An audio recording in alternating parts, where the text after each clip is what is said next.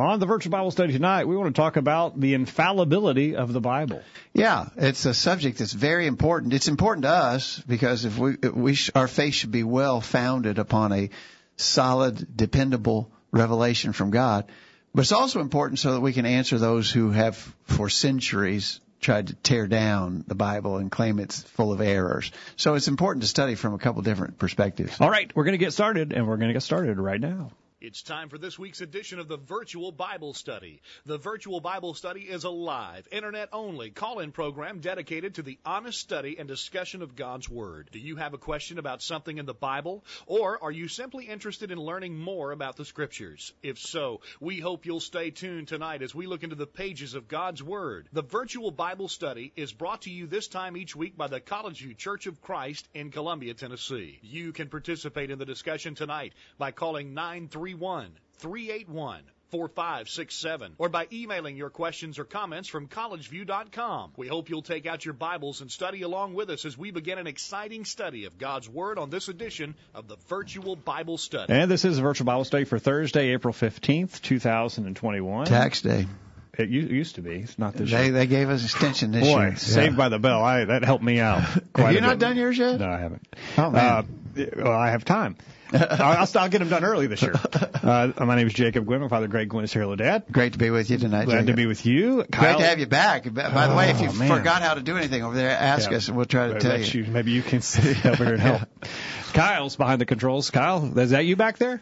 Yeah, it's good to be here. Good to see you as well. And well, we've got a special guest tonight. Well, Yeah. not he's always a guest, but he's a little more special tonight. Yeah, one of our most loyal listeners, two of our most loyal listeners are in studio with us tonight. Dwight and Michelle Bouvette from Ames, Iowa. All the way from Ames, Iowa are visiting in Columbia tonight, and they are here in person in the Virtual Bible Study studio. Dwight, great to have you with us. You usually send us an email. Tonight you'll have to verbally give your responses to our questions. All right, that sounds good. And Okay. now that he's seen the studio, he's probably a lot less impressed. Yeah.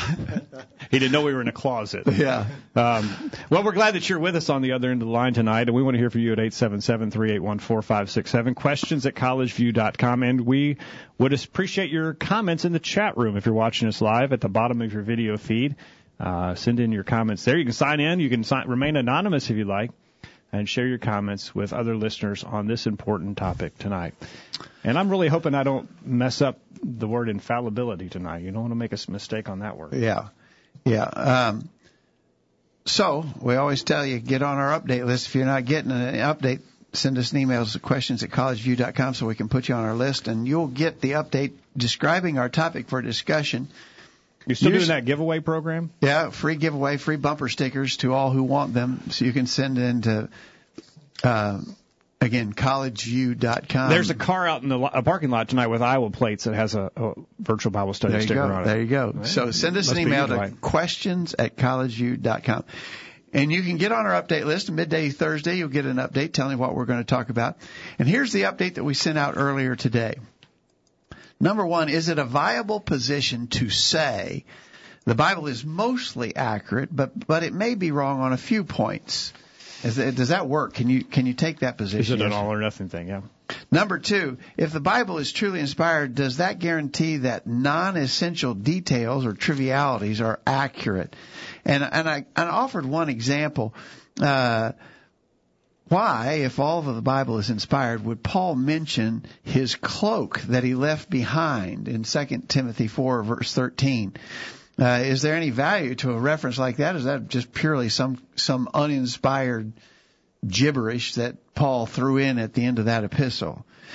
Number three, give examples from the Bible that show an emphasis placed on even minor details and wording. Number four, how do you respond to critics who say that the Bible is wrong on historical details? Number five, does the fact that we don't have the original documents of the Bible make it impossible to trust the Scriptures? And number six, do the biblical accounts of miracles prove that it's impossible to believe what the Bible says? All right. All right. Good questions there, and very important. Our faith is rooted in the Scriptures, and we need to understand about the Bible and ask the question, is it infallible? Yeah. Let's take this first one. Can we reasonably take the position that the Bible is mostly true, but it may be wrong on some points, and but mainly the Bible is a true book. I think most of those who are listening tonight will agree with us that is really an unworkable position. For exactly this reason, how would we know one from the other? How would we know that this is a true point in the Bible, that one is not true? Who gets to make that determination? And so you used the expression earlier, Jacob, I think it's all or nothing. It is either all an infallibly accurate revelation from God, or we don't have anything. Exactly. You think about it. I like jelly beans. What if you had a bowl of jelly beans, Dwight? And I told you that every jelly bean in here is a good one, except I put one bad jelly bean. There's a poison one in there. You going to be eating any of the jelly beans out of that bowl? Probably not. No. It's you don't know what to trust, and the same is true for us in the Scriptures. If it's not all from God, then what part of it do we trust? And who gets to determine what we take and what we don't take? Yeah, because if you try to clamp down on me over something that I'm doing, I could just come right back to you and say, well, that part of the Bible's not accurate, not true, not inspired. I don't live by that part because I reject that part as not being from God. Well, and you could do that about anything. Well, and as ridiculous as it sounds, that's what's happening in the religious world today. Yeah. These so-called religious scholars have decided that certain parts of the Bible don't have to be accepted, and you can sort of pick and choose. If you don't like what it says, well, then the writer was a little bit a bigot. He was prejudiced. He was tarnished by the societal norms of the day, and just ignore that part of the Bible. Yeah. For instance, what Paul wrote about women. Yeah. That was completely off base. Yeah. He was obviously a male chauvinist, like all were in his day. He was a homophobe, and he's a homophobe, and we've outgrown all that stuff. Yeah. But that's what people are doing. Yeah. But the fact of the matter is that the Scripture says it's from God. Notice in 2 Timothy 3, verse 16, all Scripture is given by inspiration of God and is profitable for doctrine, for reproof, for correction, for instruction in righteousness, that the man of God may be perfect, thoroughly furnished unto all good works. It's all from God. And of course the Scripture says, like in Numbers chapter 23, verse 19, God cannot lie. So God, if the Scripture's not all from Him, then there's some lying going on here from a God who supposedly can't lie. I would just say we have basically got nothing if we don't trust the Bible to be totally and completely infallible from God. Dwight, thought? Yeah, I had both of those scriptures written down, 2 Timothy 3 and Numbers 23, and then along with that, over in Titus chapter 1, when Paul wrote, "In hope of eternal life, which God, who cannot lie, promised long ages ago." So God is one who does not lie. He holds to the truth. He is truth. Exactly right. So again, I think that first question is an important one, but I think it's got to be a pretty obvious answer to those of us who have confidence in the Word of God. Here's what Kent had to say about it from Calhoun, Georgia. Good to hear from Kent tonight. The view of the Bible is mostly accurate is false. 2 Timothy 3 verses 15 through 17 affirms that the Bible is inspired of God. Such necessitates plenary verbal inspiration. This is an either-or position. Either the Bible constitutes the Word of God or it does not. The case being that the Bible is the Word of God, such means that it plenary means full or complete, and verbally, and it is word for word, and it is plenary and verbally inspired of God. Yeah, thank you for that, Ken. And then Jim's up in Kentucky. Jim, good to hear from you as well. It is wrong to say the Bible is mostly accurate, but wrong on a few points. The Bible claims to be the Word of God and thus infallible. If it is wrong, it cannot be the Word of God. It is correct to say that there are errors in translation.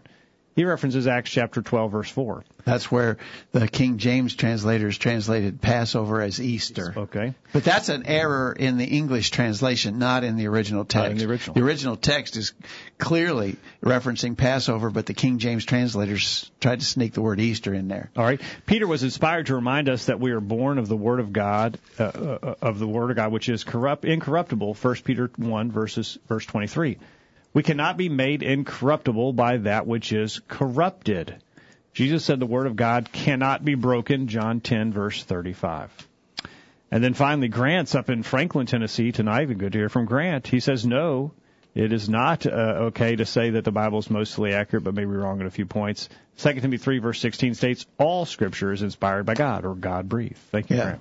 Yeah, I think your illustration about the jelly beans is that perfectly illustrates. I remember an old story about a farmer who was having trouble with the kids in town, would come out and steal watermelons out of his watermelon patch.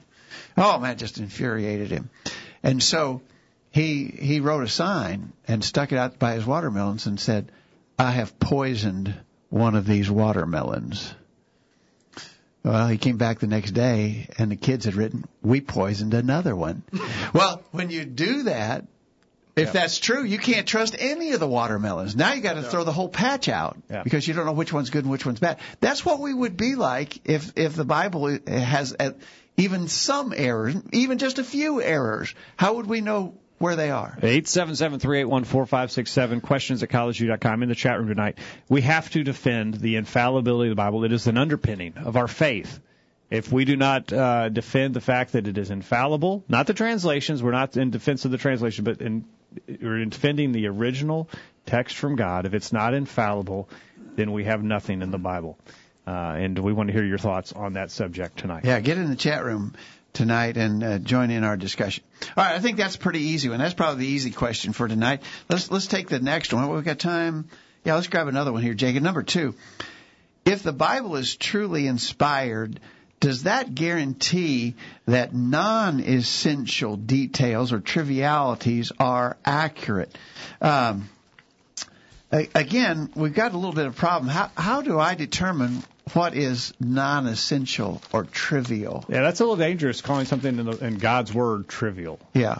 And so, we got a very similar problem here.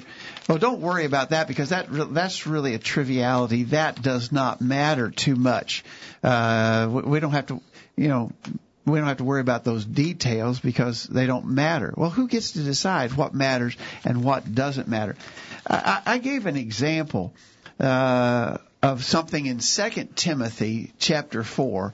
We remember that 2 Timothy was the last epistle written by the Apostle Paul, probably before he was executed in his second Roman imprisonment.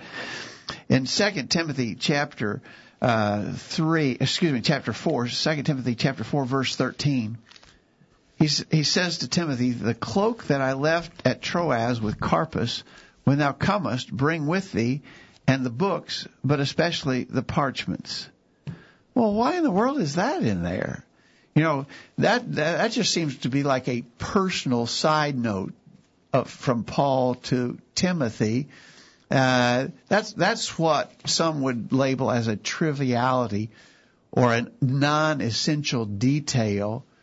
And so they say, well, those things may not even belong there. That may just be sort of something extra that Paul decided to scribble in on his own at the end of that epistle. Getting the word from here to there was not, they couldn't send text messages, so the letter was going. He might as well just put it was on a Post-it note. Did they have Post-it notes? Yeah, or a PS. Send the cloak that I left behind. Yeah. But commentators through the years have tried to show that even statements like that in Scripture have some value to it. For instance, you could ask, why did Paul leave that cloak behind in Troas? Does that indicate, was he forced to leave under duress?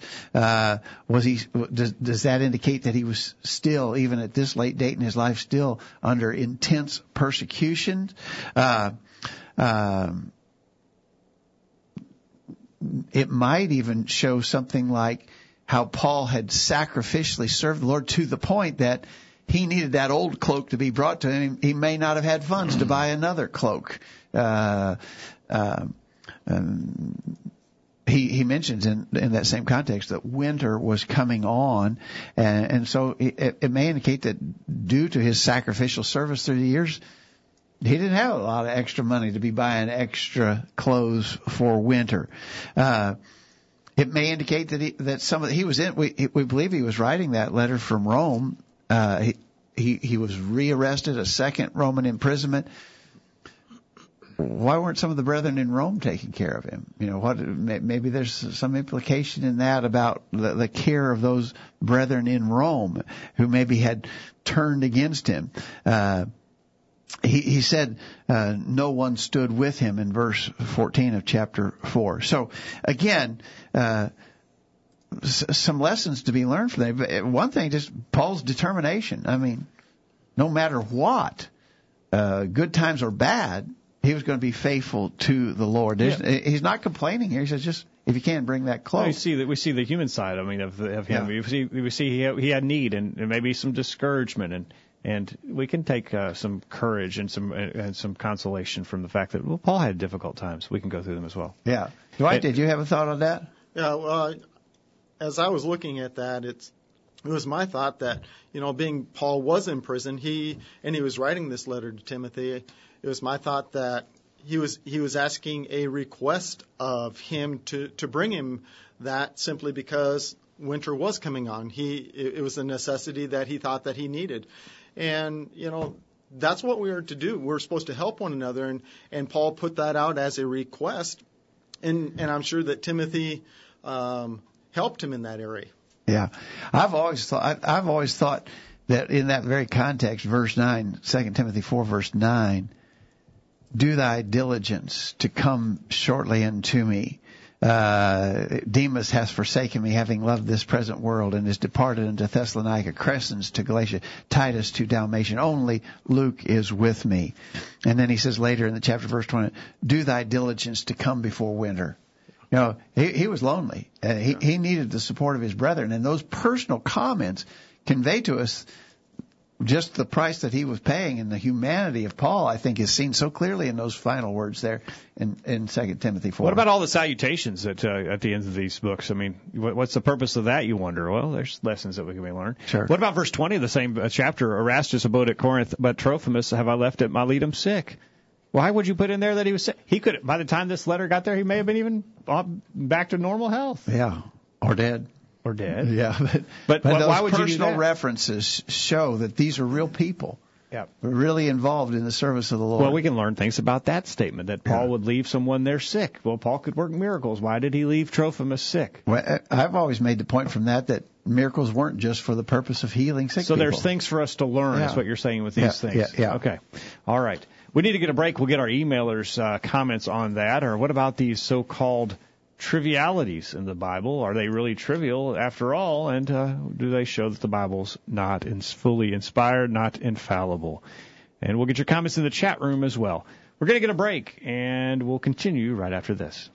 You won't want to miss what we talk about next. The discussion continues right after these important messages. Here's a quick thought. Let no one deceive himself.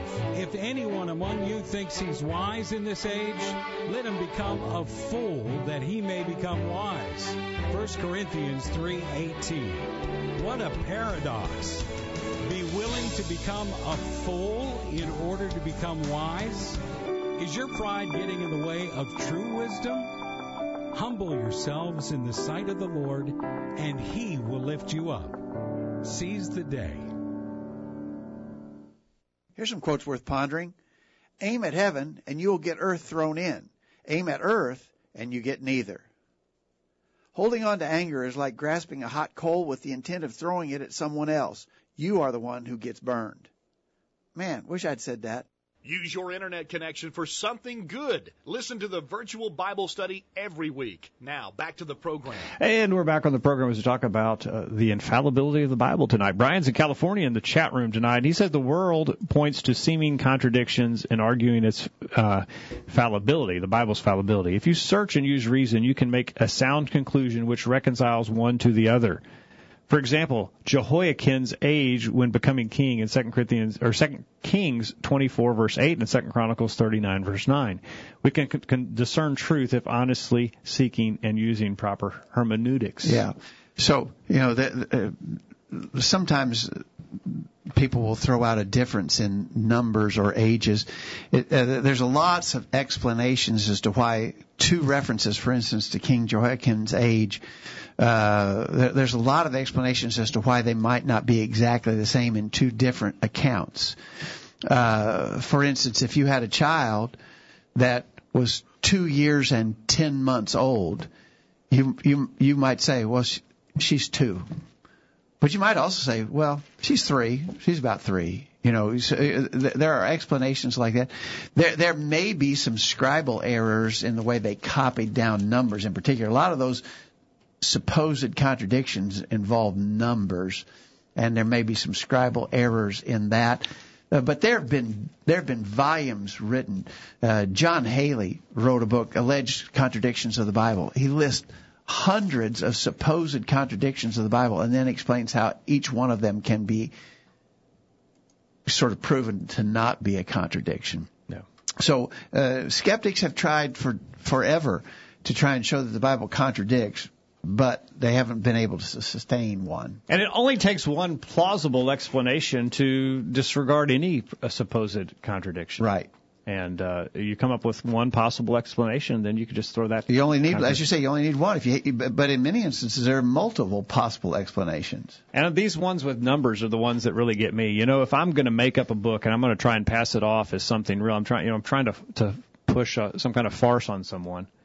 Don't you think I'd do a little proofreading and just say, well, that says 4 and this one says 5. There's an obvious error. You know, that's the first one that gets marked off the list if I'm trying to pass off some kind of fake here. Yeah, exactly right. So, all right. Let's see what our emailers say, Jay. All right. Kent says, yes, it does. Guarantee that the non-essential details are accurate, Kent says. Just exactly why Paul mentioned his cloak as recorded in 2 Timothy 4, verse 13, we do not know. Obviously, God gave such information to us for a particular reason. Perhaps he desired to demonstrate a recognition of a specific realization of Paul's physical needs, or to confirm a personal connection that Paul had in Troas. Yeah, so there are reasons why God may have put it in there, and we should not view them as trivial. Jim says, one would have to ask, what are trivial details? Time, place, person, events, items, outcomes? If these are trivial, then would it be okay to have the wrong time, place, surrounding events, and outcome for the birth of Jesus? If he really did not die, would that be trivial? Is the mention of his napkin being left in the tomb, John 20, verses 4 through 7, a trivial event? What is meant by trivial? If the Word of God is given to cause us to believe, John 20, verses 30 and 31, then at what point would it be considered okay to ignore the things which are considered trivial? Maybe we consider it trivial because we do not understand the whole purpose of God. Maybe it is we who have deemed something trivial, not God. I believe each time we read through the accounts given in the Bible, something we missed before comes into view, like pieces in a puzzle. What we may have missed the first time fits perfectly the next. I think you're right, Jim. Good points. And then Grant says, yes, even down to the dotting of the I and crossing of the T, God being the creator of all things would know all the minute details of his creation. Exactly right. Okay. Good points, guys. Appreciate your input on that. So, moving on, our third question was, give examples from the Bible that show an emphasis placed on even minor details and wording.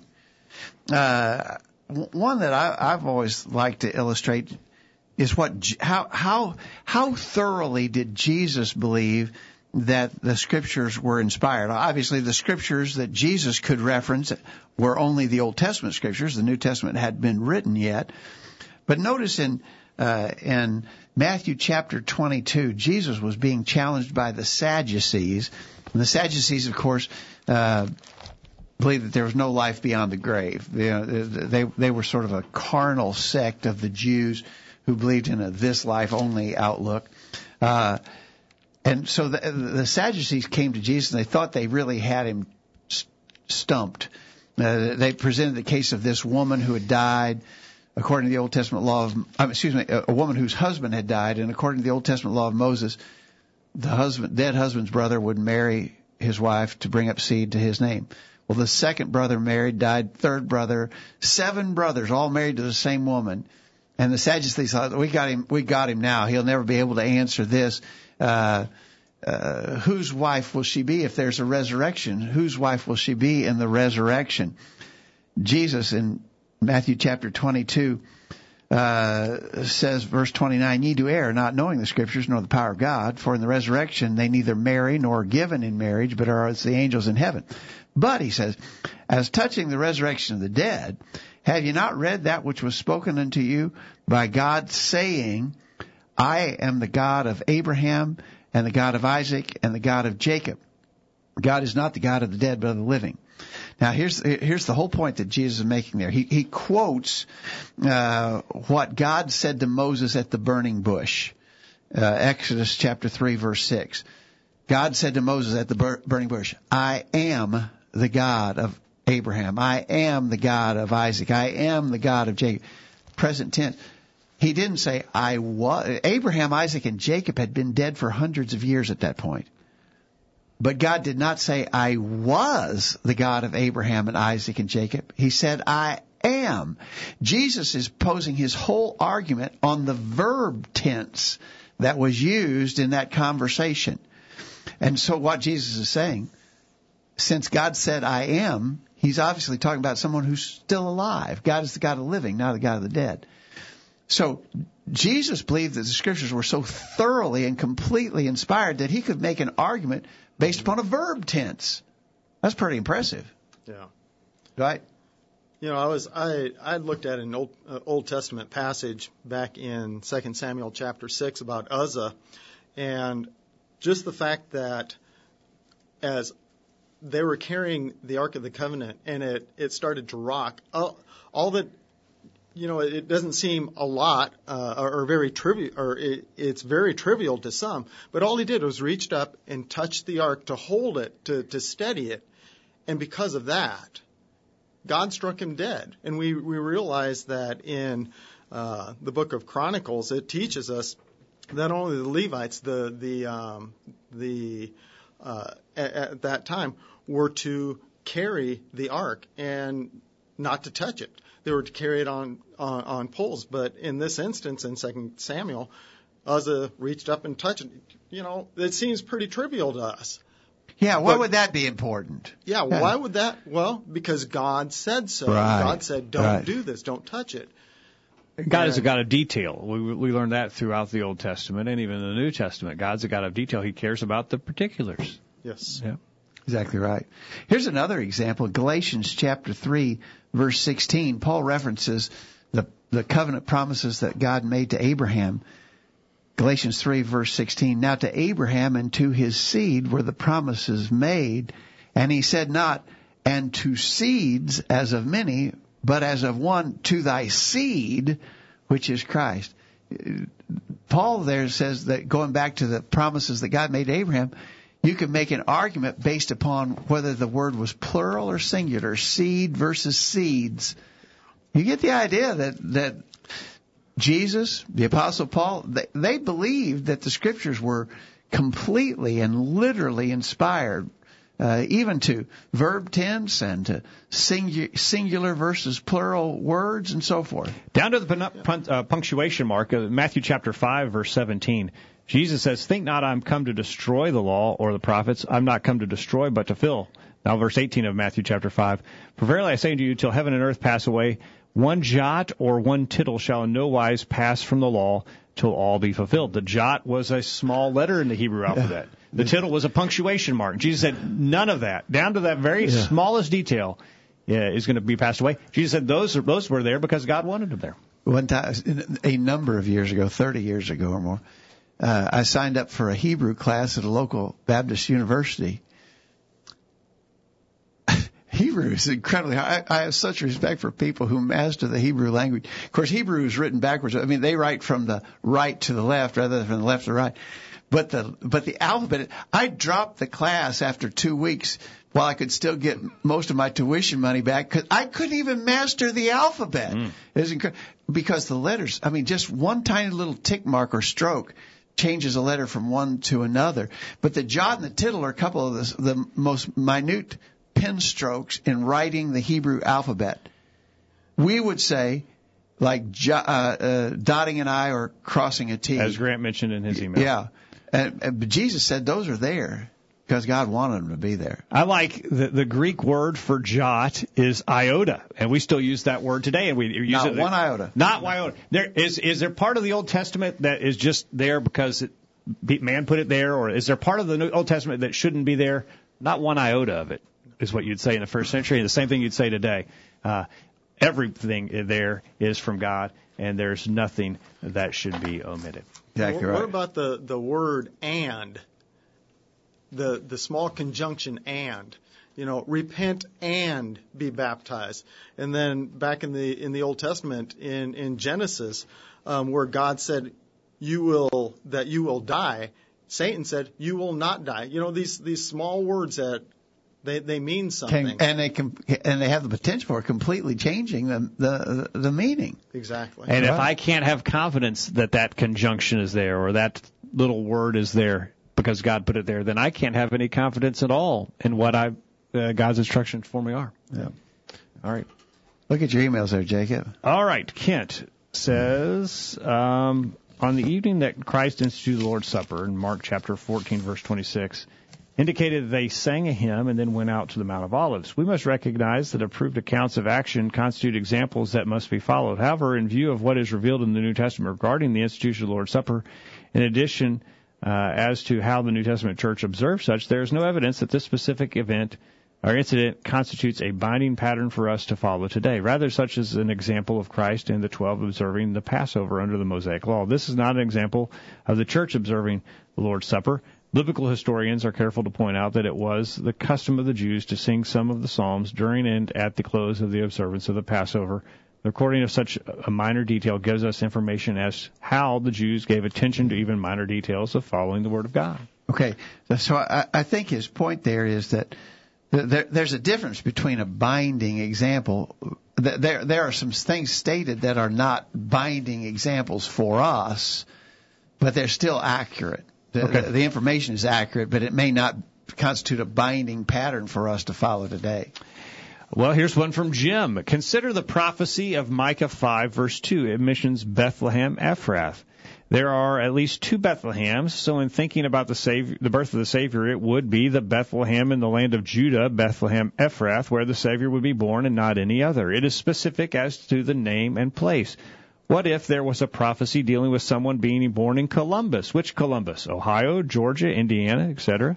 But if it identifies it as Columbus, Ohio, that eliminates any other Columbus. So he says some of those details are very important. So the distinguishing between the two Bethlehems was a critical, it seems minor, but it was critical to us understanding the fulfillment of prophecy. And Grant references Matthew 5, verse 18, till heaven and earth pass away, not the smallest letter or stroke shall pass away from the law till all is accomplished. The inspired word of God, Grant says, is inspired down to the very verb tenses. Thank you, Grant, for that. All right. We are up against a break for this week's bullet point. When we get back, where are we going next? We're going to talk about how do you respond to critics that say the Bible is wrong on specifically about historical references. Okay. We're going to take that up on the other side. Don't go anywhere. We're back right after this. Enjoying the virtual Bible study? Email a friend during this break and tell them to join in on the discussion. There's more exciting Bible study after this commercial. This is Greg Gwynn with this week's bullet point. Greet one another with a holy kiss. So instructed the apostles Peter and Paul. 1 Peter 5:14, 1 Corinthians 16, verse 20. We wonder if we are, in this post-COVID time, still doing this effectively. Mask wearing and social distancing have brought about some significant changes in personal conduct. People have been afraid to greet one another in any meaningful way. Certainly a holy kiss would be inconceivable to most folks at this time. Even giving a right hand of fellowship, Galatians 2, verse 9, has been diligently avoided by lots of people during the height of the pandemic. With faces covered in surgical fashion, it's hard to even see a friendly smile. Unfortunately, all of this has led to heads lowered, eye contact avoided, and personal interaction brought to a near standstill. We are not criticizing those who are at risk for taking reasonable precautions, certainly not. But at the same time, we all must remember our obligation to demonstrate our love and affection for our brethren. COVID or not, we are a spiritual family and we need to express our devotion to one another. Paul never failed to greet his brethren, often by name, in his epistles. Even in some of his so-called prison epistles, he sent his salutations. Think of that. Any such open communication might have been used against him in his impending trial. But never mind that, Paul reached out to his brothers and sisters. How you greet others may be modified by the times we are now experiencing, but the obligation to do so still remains. We have a special relationship and bond. Show that you value this. Greet one another. Find a way. That's this week's bullet point. Think about it. My name is Alex Dvorak, reminding you to listen to the virtual Bible study every Thursday night at 8 o'clock Central Time. Share your comment with the world. Call in now and be a part of the virtual Bible study. Now, back to the program. We're back on the program tonight. Remind you this program is brought to you by the College View Church of Christ in Columbia, Tennessee. Find out more about us at thevirtualbiblestudy.com or collegeview.com. Kyle, what about the videos? Are there any videos out on the Internet that people need to be watching? Well, there's a few. I mean, I think you need to, on YouTube, I think you need to be going to College View live stream. There you go. So that's the place to be. Other YouTube videos can wait. You just need to include that in your Bible study. I think that's a good accent to your Bible study. So, we're doing a new thing on Wednesday nights. We're studying marriage, and then we're going to get to marriage, divorce, and remarriage. In this it's going to be a quarter-long study, 13 weeks. Last night, we got heavily into preparation for marriage and choosing a mate. We got our young people sitting in with the adults for this special study, and we had some good discussion about that. I think that's such an important thing, and our young people really need it. But you're building a playlist, I think, Kyle, for those Wednesday night studies, and so that'll be available for on our website, College View live stream. That's a different channel than this virtual Bible study channel, of course. And Kyle makes you look good. He tries, but it's hey, it's pretty hard job. He's got his job cut out for him, but he does a good job of that. All right, so we're talking about the infallibility of the Bible on the program tonight. All right, so the fourth question is, how do you respond to critics who say that the Bible is wrong on historical details?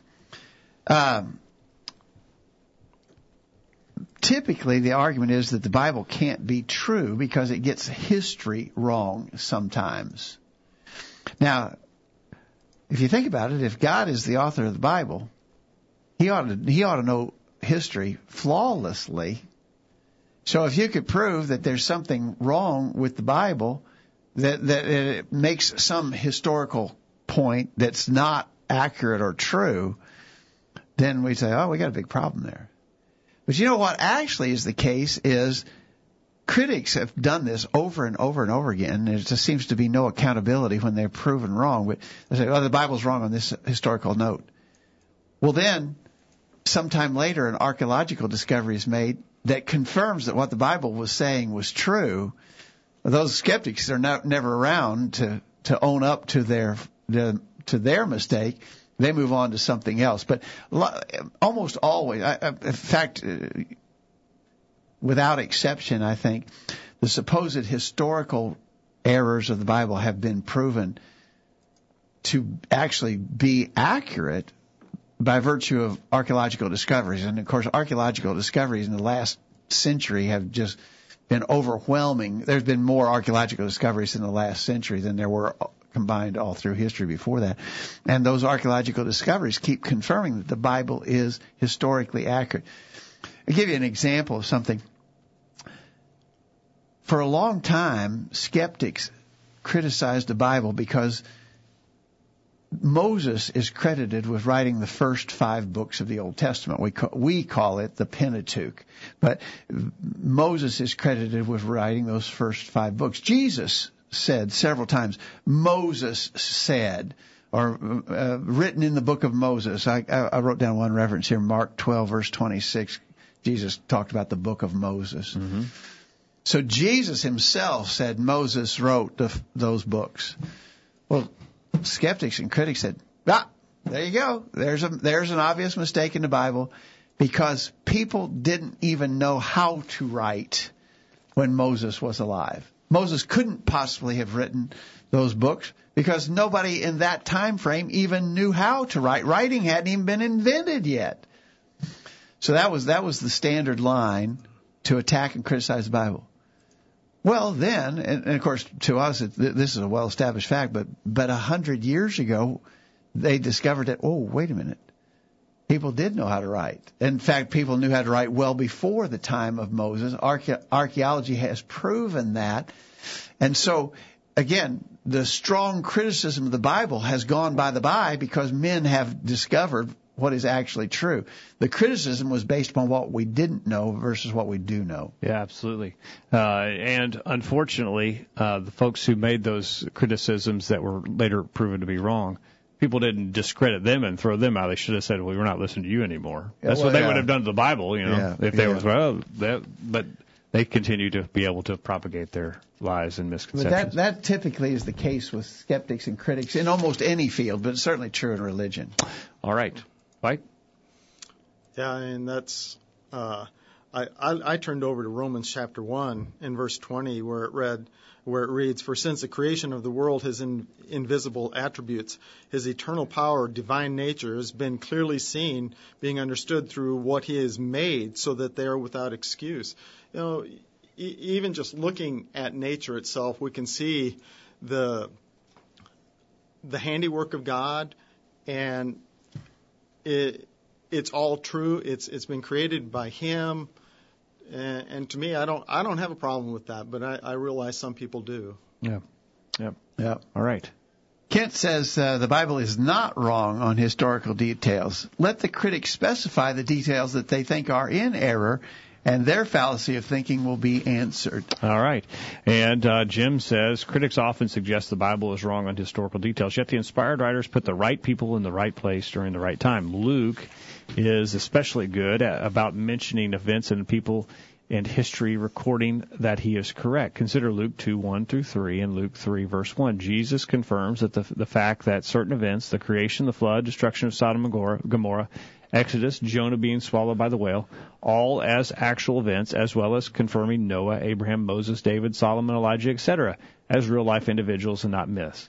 History records such individuals as living.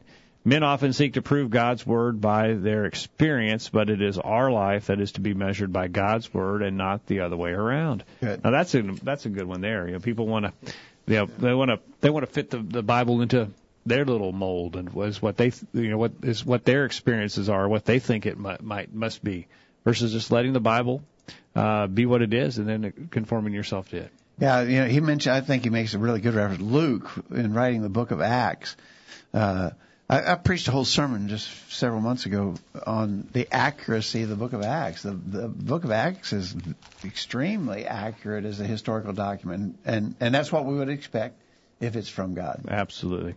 And Grant up in Franklin, Tennessee says, I would ask to give examples of such. In reality, historical details are very friendly to the Scriptures. Grant says, yeah, the more you look at history, the more you realize the Bible is correct. Yeah. We're going to have to move a little bit more with a little bit more speed here. Let's introduce this fifth question, and we may have to finish talking about it on the other side of the break. But number 5, does the fact that we don't have the original documents of the Bible make it impossible to trust the Scriptures? And that is a fact. We don't have any of the original documents of Old Testament or New Testament books. Mm-hmm. Well, does that mean then we can't trust what we've got? I got an old illustration. Let me give this illustration, then we'll take our break and we'll come back and talk about it a little bit more. What if there was this woman who we have a church potluck supper, and she brings a dish, and it is absolutely delicious. And several of the other women say, I got to have that recipe. So she doesn't have access to a copy machine. She, by hand, writes the recipe on 3 cards and gives them to 3 women. Time passes. The original woman realizes she has now lost her recipe. She doesn't have the original anymore. Could she get back to square one? She could, by going and comparing those 3. And especially if those 3 agreed, if those 3 were identical, based upon those 3 identical copies of the original, you could be very certain what the original, though now lost, said. Right? So if you expand that example by thousands, that's what we have in regards to the Bible. We've got thousands of manuscript copies of both Old and New Testament It's the scriptures. most well-documented book of antiquities. Exactly right. By not even a close comparison. And everybody has to acknowledge that. That's not a prejudiced or unfair statement. It is exactly true. And it's by multiples above anything close to it as far as documentation. Exactly right. So, no, we don't have the original, but we have so many copies and copies dating back to the time. When we come back to the break, we'll talk about the Dead Sea Scrolls and the significance of the Dead Sea Scrolls to the Old Testament Scriptures. But in regards to the New Testament Scriptures, we've got copies of the Scriptures dating to the 2nd century A.D. Within 100 years of when they were originally written, we've got some documentary evidence of the Bible. We don't have the originals. Why we don't have the originals, who knows? I've heard people speculate that if we had the originals, men would make them objects of worship, maybe. We don't have the originals. We don't know why. But we got so many copies of the originals that we can be absolutely confident that we know what the original document said. Surely the Catholic Church wouldn't start to worship those things, you think? You think they maybe... Oh, yeah. When you think about some of the relics that they have enshrined in their cathedrals, yeah, they would. Yeah. All right. We're going to go to the last break, and when we get back, we'll take your thoughts on that idea. What about the originals? Does the fact that we don't have originals mean that we can't trust the Bible? And, well, maybe you might add in your comments. Why do you think we don't have the originals? It's all pure speculation, but maybe some reasons why you think God didn't allow those originals to survive. Don't go anywhere. We're back. Going to the top of the hour right after this. Now you can listen to a podcast of a recent sermon every week. Find out more at collegeview.com. There's more of the virtual Bible study right after these important messages. Tonight on Channel 8 WSIN, it's TV like you've never seen it before. Starting at 8, it's TV's funniest new comedy, Fornication in the City, and Marie has been misbehaving again. Guess what? I just cheated on my husband. He doesn't even know about it.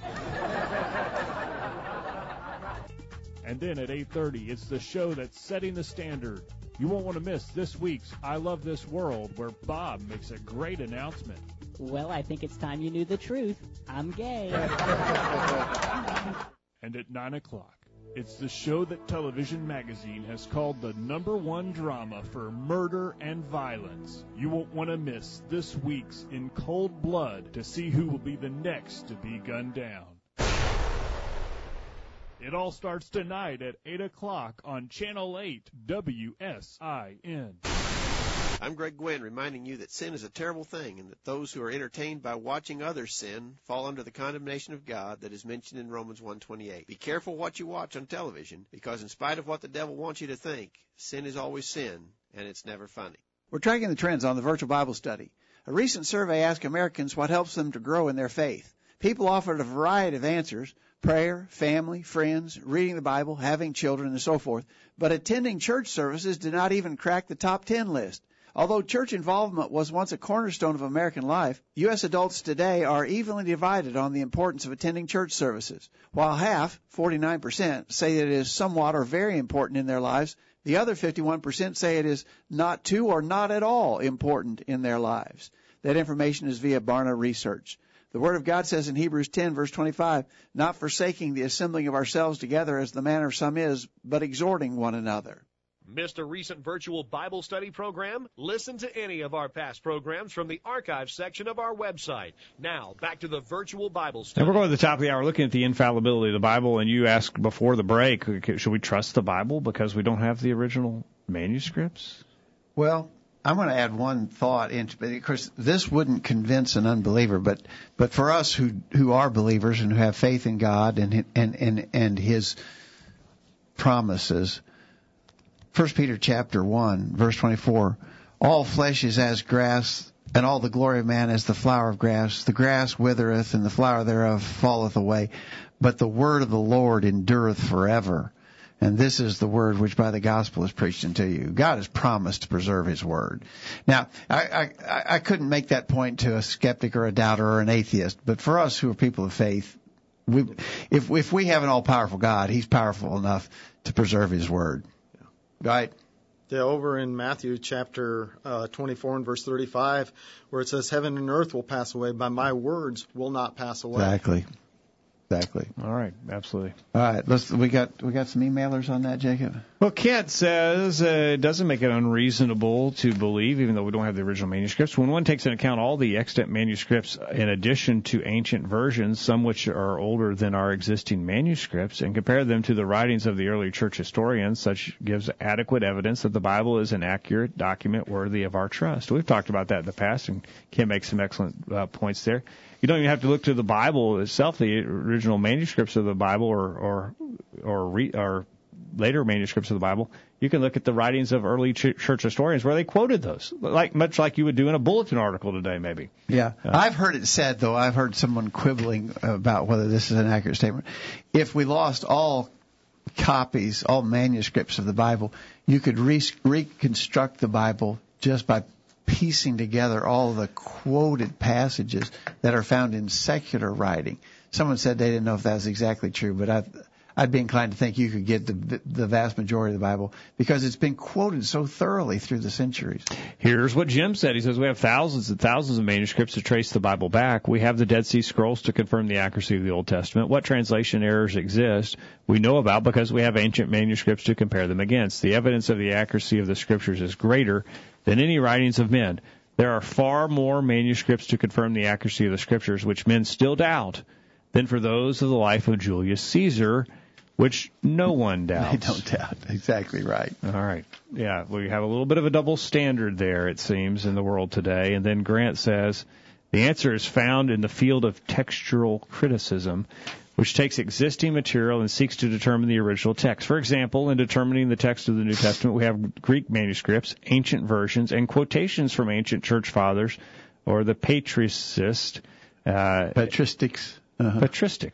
Yes, that's right. It should, fallible pronunciation there. It should be emphasized, therefore, that concerning the great bulk of the words of the New Testament, there is complete agreement among textual criticism. And that's from Henry Thiessen in his Introduction to the New Testament. Good, Grant. Thank you so much. Some reference was made there to the Dead Sea Scrolls. You know, the discovery of the Dead Sea Scrolls helped to confirm how accurately the Scriptures were copied and preserved through the centuries, because when the Dead Sea Scrolls were initially discovered, I think everybody's heard that story, a reclusive cult of Jews lived on the shores of the Dead Sea. And they were very committed to the Scriptures. They meticulously hand-copied the Scriptures, sealed those ancient documents in clay jars, and they stored them in these caves near the shore of the Dead Sea. The story, and I assume it's true, but the story is always told, is some shepherd boy less than 100 years ago was there, and just out of boredom he was seeing if he could throw rocks into those cave openings up on the cliff above him. And when he threw rocks in there, he could hear pottery breaking. Crawled up there and discovered these jars with these ancient writings in them. A lot of them were lost because they didn't know the value of them. Some of them were used to kindle fires and so forth. But when it was discovered what they had, and the government of Israel has been meticulous in preserving those things. Those copies were 1,000 years older than any Old Testament manuscripts before then. In other words, we had some. Suddenly, we were able to jump back 1,000 years farther back in time. Well, so what happened during that 1,000-year period? Did a lot of errors creep in? Was there a lot of mistakes? No. They're almost identical. So you were able to sort of do a time warp of 1,000 years and be able to find out that the more current documents were still just completely accurate to those that were 1,000 years older. So the Dead Sea Scrolls were an amazing archaeological discovery that proved the reliable transmission of the Scriptures through the ages. All right. It's very, very important. We can have confidence and trust in what has been preserved, as our listeners have said. And you asked the question, what about why don't we have those originals? Well, one of the reasons why, maybe because of man's proclivity to worship things, that even things that God instituted and ordained in 2 Kings chapter 18. We read about Hezekiah destroying the bronze serpent that Moses had made. And he did that because they were worshiping it as an idol. Yeah. And can you imagine if you had the book of James and out there written in his hands? Don't you imagine people would be burning incense to it like they were to the bronze serpent? Yeah. Rather than just taking it for what it is. Again, like you said earlier, that's speculative, but that sure makes sense. Yeah. But rather than taking it for what it is, there'd be more interest in the physical parchment or whatever that it was written on. Yeah, and we know that the Catholic Church has been notorious in coming up with fake artifacts and paying homage to them, all kinds of splinters of the cross that Jesus supposedly died on. I even heard that in one cathedral in Europe they have a vial which supposedly has drops of Mary's breast milk that Jesus drank as a baby. Come on. But that just indicates the proclivity of people to try and worship some object rather than worship God. All right.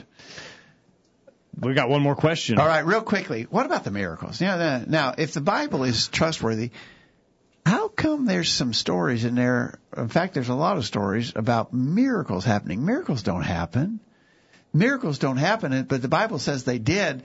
And wouldn't that be reason enough for us just to say the Bible is fallible because it tells stories that can't possibly be true? How are you going to approach that one, Dwight? Yeah, that's a Dwight question. Dwight? Well, when you stop to think about miracles, what were miracles used for in the first place back at that time but to prove the spoken word? And we can find that over in Mark chapter 16 and verse 20 and also in Hebrews chapter 2. And the miracles were used just for that purpose. We didn't have the written word back at that time, and we needed something was needed to prove to these people that what they were saying was from God. Yeah, exactly right. That, again, it goes to the very purpose that miracles fulfilled. What was their purpose? To be verified. They were meant to be out of the ordinary, to prove that these men were speaking the revelation of God.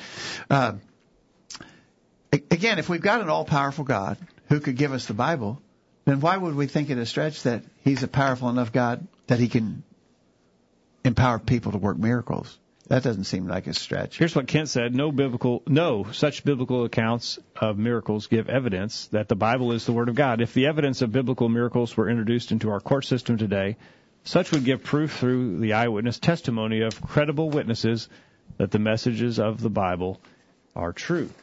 All right. Jim says miraculous events fall outside the realm of natural law, which is why they are miracles. But the fact that we have eyewitnesses to testify to the fact that those events did happen. The crucifixion of Jesus was watched over by the whole city of Jerusalem, as well as the chief priest, high priest, and religious leaders, the Roman governor, Pilate, and his soldiers. They beat him, scourged him, and crucified him. They knew that if he was dead or alive when he was taken down off the cross. It was not humanly possible for one to endure that torture and still have been alive. Yet the tomb was empty and no body was found. A guard was set to watch at the tomb to believe that the disciples who had fled the night of Jesus' betrayal could all of a sudden have courage to overcome a guard and steal the body flies in the face of all reason. All the miracles mentioned were not done in secret, but out in the open to demonstrate the power of God and the fact that he has nothing to hide from men, and purposely to demonstrate his power and give reason to believe his word. Miracles are cause for belief, not for disbelief. The account there of the resurrection of Christ is especially one that we don't have to wonder if the Bible's true or not, because the skeptics in the first century believed that Jesus did rise from the dead. Let me read a quote here from John chapter 11. Jesus had raised Lazarus from the dead. It says, verse 45, John 11, verse 45, many of the Jews which came to Mary and had seen the things that Jesus did believed on him, but some of them went their ways to the Pharisees and told them what things Jesus had done. Then gathered the chief priests and the Pharisees a council and said, what do we? For this man doeth many miracles. If we let him thus alone, all men will believe on him, and the Romans shall come and take away both our place and nation. Here's the people who hated Jesus, who would ultimately be responsible for having him crucified, and yet notice what they said. This man doeth many miracles. Yeah. So, I mean, even his enemies had to admit that he did. That's reason enough to believe that the miracles actually happened. Absolutely. And then is it Matthew chapter 28 that talks about the guards who went back to the Jews and said, he's gone. Yeah. And they had to pay them off. They bribed him to lie. About it because they knew that this did not happen, that he wasn't stolen, that he had risen from the dead. Yeah. All right. And then Grant says, we confirm the accuracy of the Bible in areas that we can. Then we have to believe the facts that we cannot confirm but believe by faith. Days of creation, changing water to wine, healing the lame beggar, raising the dead, Jesus' resurrection, etc. Grant makes a good point. We're going to have faith. At the end of the day, you do have to have faith. Sure. But it is a logical, a reasonable faith. A reasonable faith. That's right. Exactly. Right. We're out of time. We're out of time. We've got a question from Brian in the chat room that needs to be saved for one of your smorgasbord programs. Okay. All right. Brian, we'll hopefully get that before long. The answer to the question is yes, Brian, but we'll get to it. Okay. All right. Well, Dwight, it's been a good hour with you tonight in person. Yeah, it's the same as every Thursday night, although we get to see your face. Yeah, you have to look at our face every Thursday night. We got to see yours tonight. Yeah, well, I don't know what to say about that. He thinks he's come to the Mediterranean coast in Tennessee with the warm weather after their frigid winter in Iowa. He and Michelle are saying, "Oh, this is nice weather. We're a little chilly tonight, but they think it's warm." Oh, that's right. Well, it's been good to be here tonight and get to meet Kyle for the first time. There you go, the legend. The man, the legend. And we can thank you in person. Thank you for participating every week on the Virtual Bible Study and for your comments. They are very helpful to us and to our listeners, so thank you for that. And thank you for taking time out on your vacation to be a part of the program with us tonight. You bet. And Kyle, thanks for helping us get it out tonight. Always good. Glad to be with you again, Dad. Thank you. Thanks, Jacob. Enjoyed the time. You did okay. I was a little worried you might have forgotten your skill set. I did miss it. I missed it immensely. At one point, you were a little slow on the uptick there. Yeah, I'm back though, I think. Well, we appreciate you for being a part of the program tonight and hope you benefited from our study and discussion of God's Word. We hope to make plans to be back here this time next week for another edition of the Virtual Bible Study. In the meantime, we encourage you to put God first in your life, study His inspired Word, the Bible, and live by it every day. You'll never regret it.